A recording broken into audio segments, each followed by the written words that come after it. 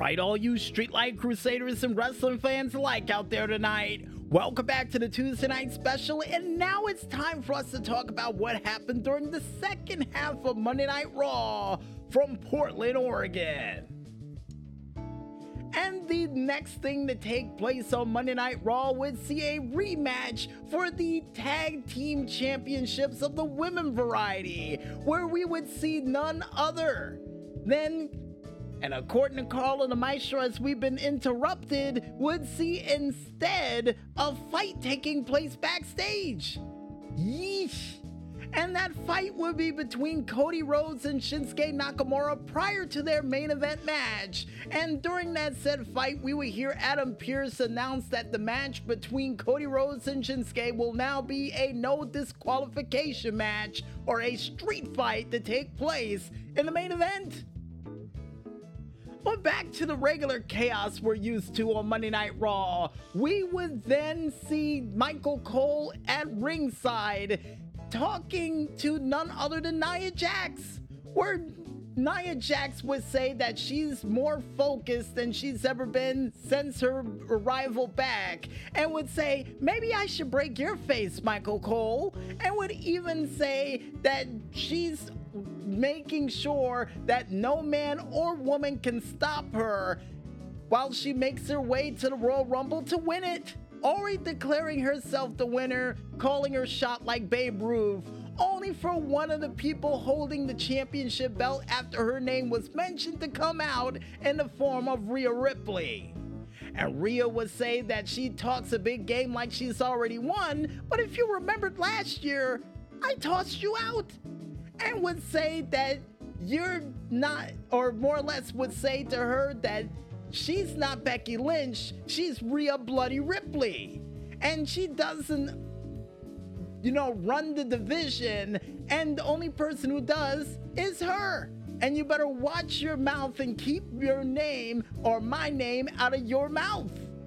And yeah, immediately after that, we would hear Nia Jax saying, you've been dominant in this division, but when I came back, I put you on your ass. And would go further by saying that she's not afraid to fight her one-on-one, and the only reason you're still champion is that you're afraid to fight me one-on-one. And if she wins, or when she wins, she's gonna fight her, and see you soon, champ. But at the same time, I'm wondering, she really hasn't fought her one-on-one, and at the same time, if she does get a one-on-one title match, how in the world is she going to be able to hit the riptide on her? And as a matter of fact, according to Carl and the Maestro showing off the footage, it's possible if she hit it to Piper Nivens, she can do it to Nia Jax. But besides that B-roll footage, and speaking of Piper Nivens, folks, now we head into our next match of the night, which would see none other than Chelsea Green and Piper Nivens fighting one-on-one against Carter and Chance for the Women's Tag Team Championships. And during this match, where action would go back and forth, would see a cannonball right to Chance thanks to Piper for near fall, only for Carter to get her revenge by hitting a nasty boot and a springboard Rob Van Dam like leg drop to Chelsea Green for near fall. Even seeing an assisted avalanche Hurricane Rana from the top rope off the shoulders of Carter by Chance to Chelsea Green for near fall, for Chelsea to get her revenge by pulling off a Rough Rider during this match, still for near fall. But ultimately, this match would come to an emphatic end after a little malfunction in the junction, to quote Mario Ranallo back when he was an announcer a part of WWE, seeing a Vader bomb pulled off instead of on none other than Carter, instead of Chelsea Green, who, directed the move to happen, but it didn't go the way she hoped. then what would happen next really wouldn't go our way, because then we would see Carter pulling off a nasty code breaker from up top to Piper Nivens to take her out, then pulling off the keg stand to none other than Chelsea Green for the team of Carter and Chance to retain the women's tag team championships via pinfall. And Chelsea would say on Twitter prior to this match, as if they don't win, they're leaving. Well, yeah, you know, I would start singing na na na na, na na na na, hey, hey, hey, goodbye, but no, we're better than that. We really are. Well, besides that terrible loss for Chelsea Green for the tag team championships that she's gonna probably complain to Nick Aldis about, we make our way on over to a tape delivered by R-Truth, talking about that the day he was born, he wanted to be a part of the Judgment Day and would be a part of the Judgment Day, and actually would show baby footage of the Judgment Day, which for some strange reason reminded me of the Muppet Babies. And to continue his delusions of grandeur, not only he would show footage of him on a wooden ladder alongside with Damian Priest winning the Money in the Bank, and would even show himself on the outside of the ring during the Women's World Rumble win of Rhea Ripley, and would even bring up the footage of past several weeks of the ups and down trials of the Judgment Day, and would even talk about Tom and Nick Mysterio. You know what? Before I get a headache, we're just gonna move on, because then we would hear him say that the Judgment Day is here, and if you need a shoulder to cry on or somebody to talk to, you always gotta remember to live, laugh, and love. Absolute masterpiece by R-Truth. And after the match, or after that was over, that Michael Cole was laughing about, we were hearing Damian Priest saying, you know what? You know, say what you will, the production value was pretty good on that. That was pretty funny. And I would have to admit it as well, but then we would hear Finn Balor talking about DIY, saying that they're going to need MRIs and the EMTs after he's done with them. And Rhea Ripley said that she'll handle Nia Jax, and Damian Priest would also get into the mix and say he'll handle R-Truth when the time is right. And JD McDonald, who would have a match with The Miz next, would say Miz is not going to know what hit him. And I highlighted those words after he said it, because during this match, folks, did he realize what was going to hit him? Oh, no, he didn't, because we would see the PR man of the Judgment Day, R-Truth, coming out at ringside for the fans to cheer him and to boo Dominic Mysterio when he was at ringside. But during this match, JD McDonald would not only hit a slingshot corkscrew splash, reminding me of the fallen angel Christopher Daniels for a near fall, even would hit an enziguri and a float over suplex, still for a near fall. Only for the Miz to come back during this match with a figure four leg lock that would lead to a near fall, but JD would make his way to the ropes, and while trying to talk to Dominic Mysterio on the outside of the ring, R-Truth, in Michael Cole's opinion, or should I say Wade Barrett's opinion, would get involved into the mix and would try to help out JD and Dominic Mysterio, only for JD and Dom to get hit in the mouth with a boot by The Miz, only for The Miz to get JD back into the ring, hit him with a skull-crushing finale, and for JD McDonald to lose this match in spectacular fashion via pinfall. Or according to Carl and the Maestro, awesome fashion. Funny. Real funny. And immediately after that, folks, we would hear from the World Heavyweight Champion himself, Seth Rollins, who would say that after the Rumble, we are on the road to WrestleMania. Well, technically, once the Rumble starts, it is the road to WrestleMania. And if we're going by, I do believe, SmackDown vs. Raw 2010, the road towards the Royal Rumble counts as the road to WrestleMania. But hey, I don't know much. But then would say that, one thing he wasn't able to do at WrestleMania was bring the world title and defend it on the grandest stage of them all. But that changes this year because this is the year of Seth freaking Rollins.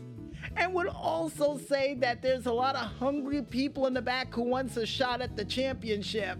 And to prove that he's a workhorse, he's going to defend it against someone who's looking to be a part of that. Only for Jinder Mahal to come out looking for some form of respect after getting, as he would say, according to Seth Rollins, cooked last week by The Rock. And, I think that's what he was cooking last week, what he was wondering if people could smell it. But outside of that, folks, he would say that he was more revolutionary in 5 minutes than Seth Rollins has been in his entire career. And would say that he instills no change, no value, those childish temper tantrums backstage, and when the show goes off the air, he does that and overlooks Jinder Mahal.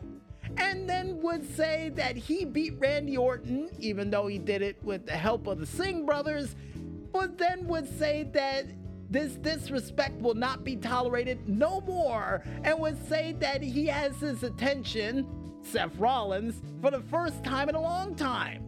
And says that everybody was overlooking you because we've been trying so hard for years, but after your balls got put in a vice by The Rock last week, it made it hard for people to ignore you. Only for him to say that, you know what, you got my respect for that, but for interrupting my party, yeah, no respect for you. And would say that, you know what, Jinder, why don't you go take a swing? Take a swing.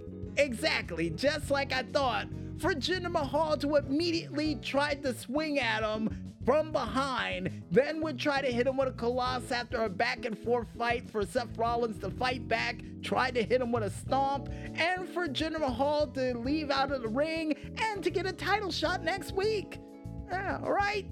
Now, the reason why I find this match poetic, and I was going to wait next week to say it, but for those who don't know at home, the first inaugural winner of the NXT Championship, Seth Rollins, beat Jinder Mahal for that championship.